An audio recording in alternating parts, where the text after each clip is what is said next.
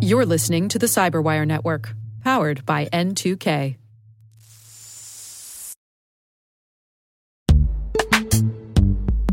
This episode is brought to you by Palo Alto Networks, the leader in cybersecurity. As AI-driven attacks increase, organizations can't afford to have network security that's stuck in the past. Discover how Palo Alto Networks can help you predict what's coming and proactively secure against it with a zero-trust, AI-powered network security platform built to secure whatever, whenever, wherever. To learn more, visit paloaltonetworks.com/network security platform.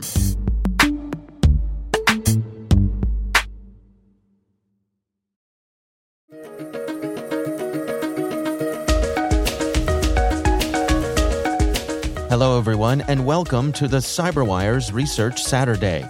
I'm Dave Bittner, and this is our weekly conversation with researchers and analysts, tracking down the threats and vulnerabilities, solving some of the hard problems of protecting ourselves in a rapidly evolving cyberspace. Thanks for joining us.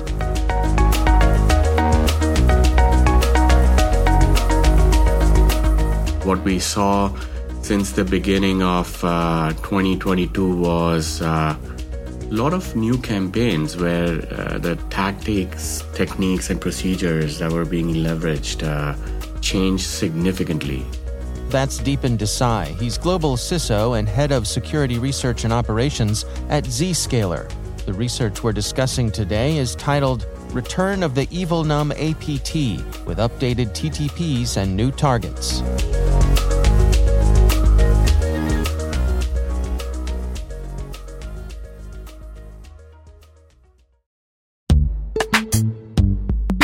Imagine a world where you're always one step ahead of cyber threats, where your defenses are impenetrable because you see what others don't. Welcome to Team Cymru's Threat Intelligence Solutions. With real-time access to the world's largest threat intelligence data ocean, they enable you to turn the tables on attackers.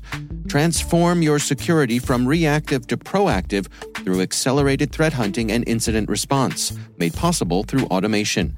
Empower your team with visibility and insights to start defending your organization like never before. Team Cymru. Be the hunter, not the hunted. Learn more at team-cymru.com/cyberwire. That's team-cymru.com/cyberwire.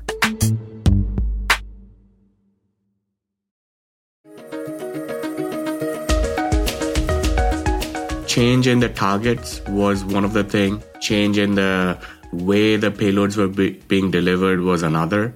And the overall success in terms of staying undetected, like some of the IOCs that were involved, was also interesting in these campaigns. And does that in general, point to a well-resourced, well-funded, well-run organization? That is, yes, usually the case of some of these well-funded, well-run APT groups that we observe. It's just when we see a significant change in some of the techniques that they've been using, it's definitely much more undertaking on their part to go through. And we'll talk about some of those techniques in this call.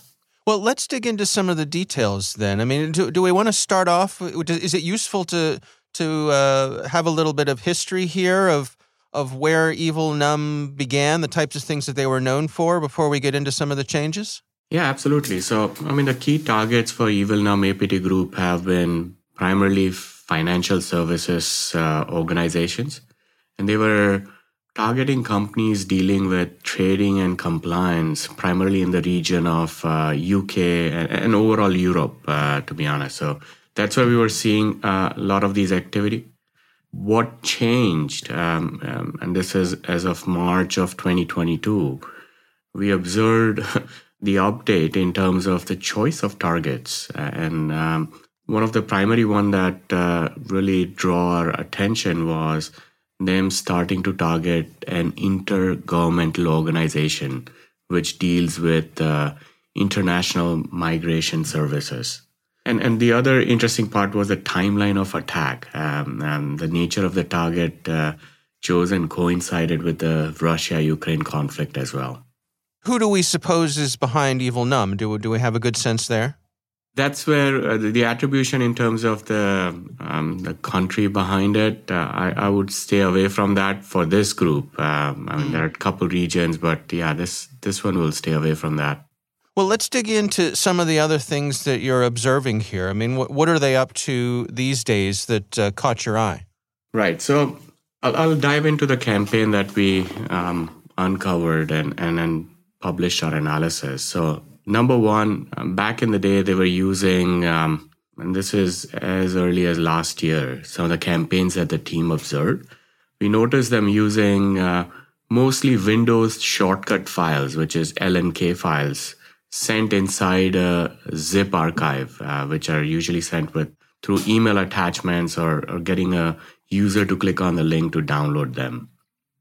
In the most recent one, and I'm talking about the March one, they started leveraging macro documents and using template injection technique, which is used by many other groups as well. But what was unique over here was they were also making use of something that we call VBA code stomping technique. And I'll explain it in easier terms what that means. But so it's a macro document using template injection, leveraging VBA stomping technique. The outcome of this is it is able to bypass a lot of static analysis tools, as well as also deters reverse engineering from some of the security analysts. What the VBA code stomping technique does is it essentially destroys the original source code, and only a compiled version of the VBA macro code is stored inside the document. So it's also known as P code, right? And then that's what causes the static tools at times to not detect this. So it makes it more challenging to reverse engineer. Yes, and that as well. So detecting it using those static analysis tools by various security engines, that becomes challenging, and also to analyze by the researchers using automation as well as even manually. You need to have a few extra steps before you figure out what's going on. Now, so that's the stage one. It starts with that. Then it delivers a heavily obfuscated JavaScript, which is further used to download and decrypt the encrypted binary on the endpoint. Right, so that's another way in which they are keeping that final payload shielded from getting detected. And here as well, we saw several new techniques. The way the code is obfuscated, right? I mean, you will see many other groups leveraging obfuscated JavaScripts as well.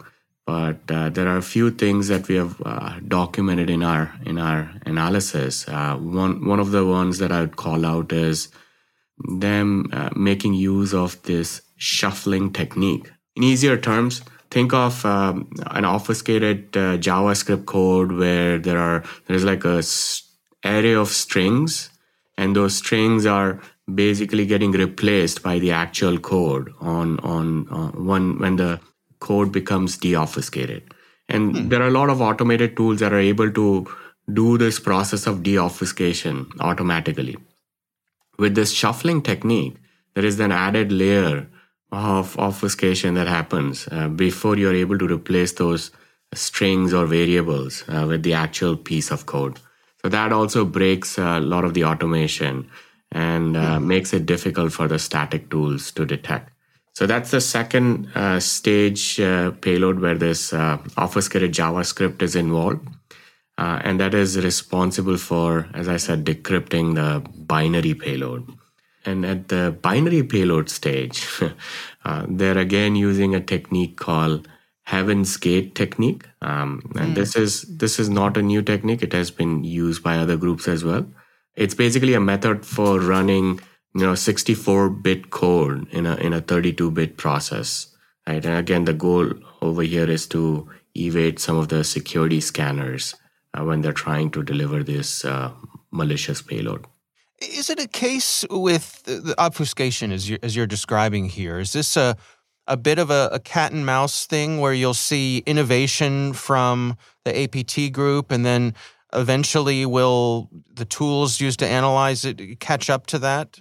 Absolutely, yes. I mean, there are new techniques that we observe being used by them, and we always talk about how these APT groups have access to many of the tools that us as security researchers have access to as well, like things like VirusTotal or their own version of VirusTotal, for instance, where they will test out security scanners, they will test out even the publicly exposed sandboxes and figure out ways to get around them.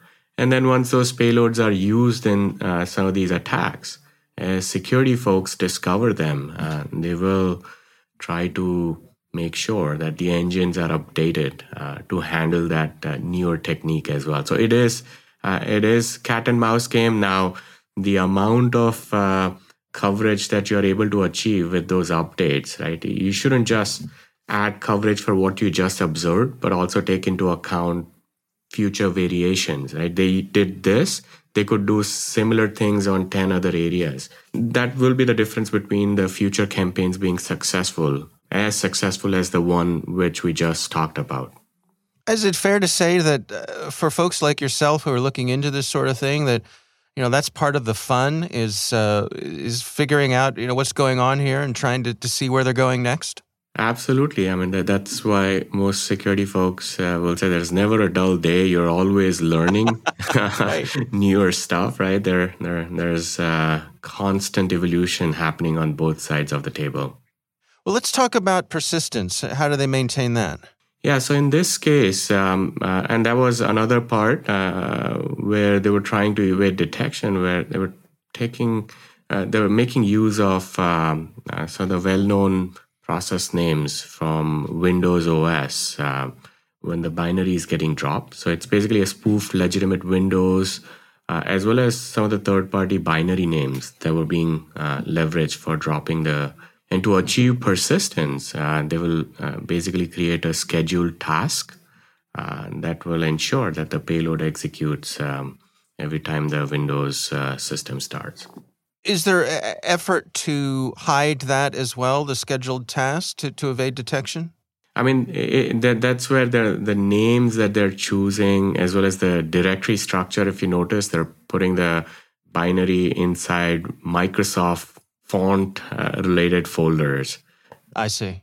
And then the name chosen for the scheduled task is also update model task. So it's fairly generic, leveraging Microsoft font directory structure. So yes, that basically helps them hide the persistent command. I see. No, it makes total sense. Well, let's move on to the next stage then. I mean, where are they actually dropping on the system? Yeah, so this is where once the binary is dropped in that fonts folder, that's where it will be executed from. And even on the execution stage, I mentioned about Heaven's Gate technique. That's how the actual malicious payload, the backdoor payload that will be responsible for CNC activity, will get decrypted in the memory. This binary will then choose the CNC domain for performing the command and control activity, right? Receiving commands, responding back with information that the threat actor is interested in. Here as well, when we looked at the domains that were involved, many of them were registered to match the target organization, right? So some of them were typo squatted, some of them were matching well-known services. So some of them were even matching the themes that were going on. So if you look at it, there's a domain called covedd.org, right? So COVID-related domain. There was azuredcloud.com, another typo squatted domain, right? Azure Cloud is what is being used. There's a misspelled one for Norton Analytics, where the N is missing as part of the analytics. So many of these domains, they managed to keep undetected for months, actually. And then so ultimately, what are they after here? So this is definitely a financially motivated group. They're after your dollars, right? They will steal information. Yeah, exactly. And we've seen in the past them using crypto theme, finance themes. Their main motive is to gain dollars. So crypto, finance, and immigration is what we have seen in the past 2 years being leveraged as themes by this group. And so what are your recommendations then for organizations to best protect themselves? Yeah, so in this case, again, I always go back to the zero trust fundamental pillars, right? Especially in this day and age where you have this hybrid remote workforce, right? Folks coming into the office, folks still working remote or doing both. You need to ensure you have consistent security being applied to all your endpoints, right, when they're egressing to the internet. So the 4 pillars that I always call out is prevent compromise. That's where you ensure consistent security policies are applied no matter where your endpoints are. Prevent lateral movement. The damage is fairly limited when they manage to hit one of your endpoint, but as soon as that blast radius increases from one endpoint to your entire network, that's when it translates into an organization-wide breach, right? And in this case, they will have access to much broader data set. So have controls in place like user-to-app, app-to-app micro-segmentation to prevent that lateral movement. Prevent data exfiltration where you're actually inspecting everything that leaves your endpoints. Very important to block this type of exfiltration attempts.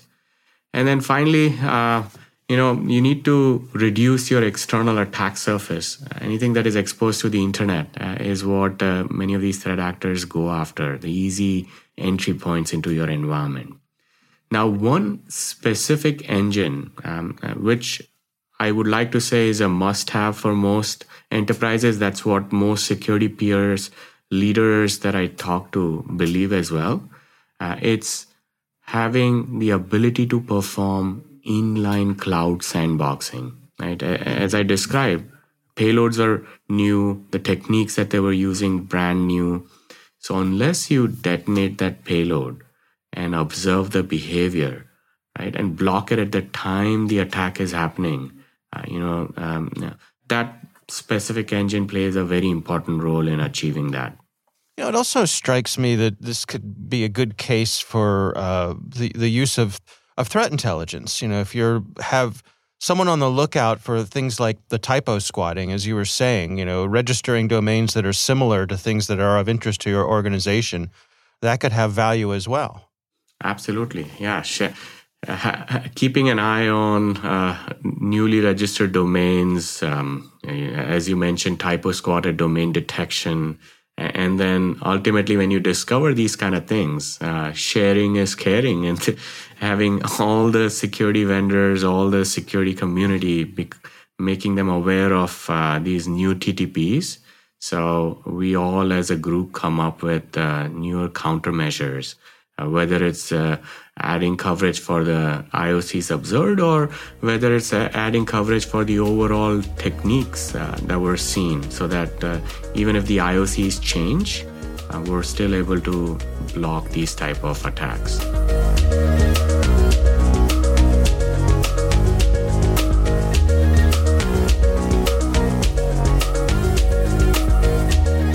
Our thanks to Deepan Desai from Zscaler for joining us. The research is titled Return of the Evilnum APT with updated TTPs and new targets. We'll have a link in the show notes.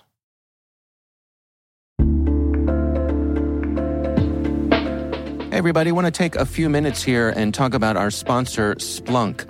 You need to keep operations humming around the clock, but potential disruptions are everywhere.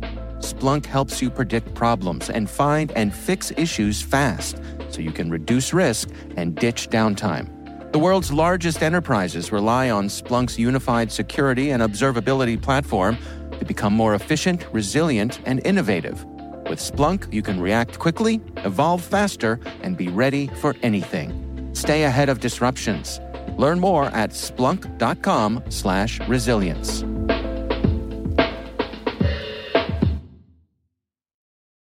The CyberWire podcast is proudly produced in Maryland out of the startup studios of Data Tribe, where they're co-building the next generation of cybersecurity teams and technologies.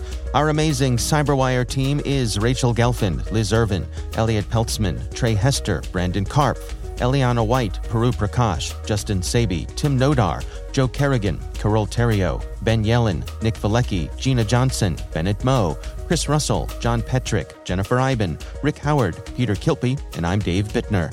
Thanks for listening. We'll see you back here next week.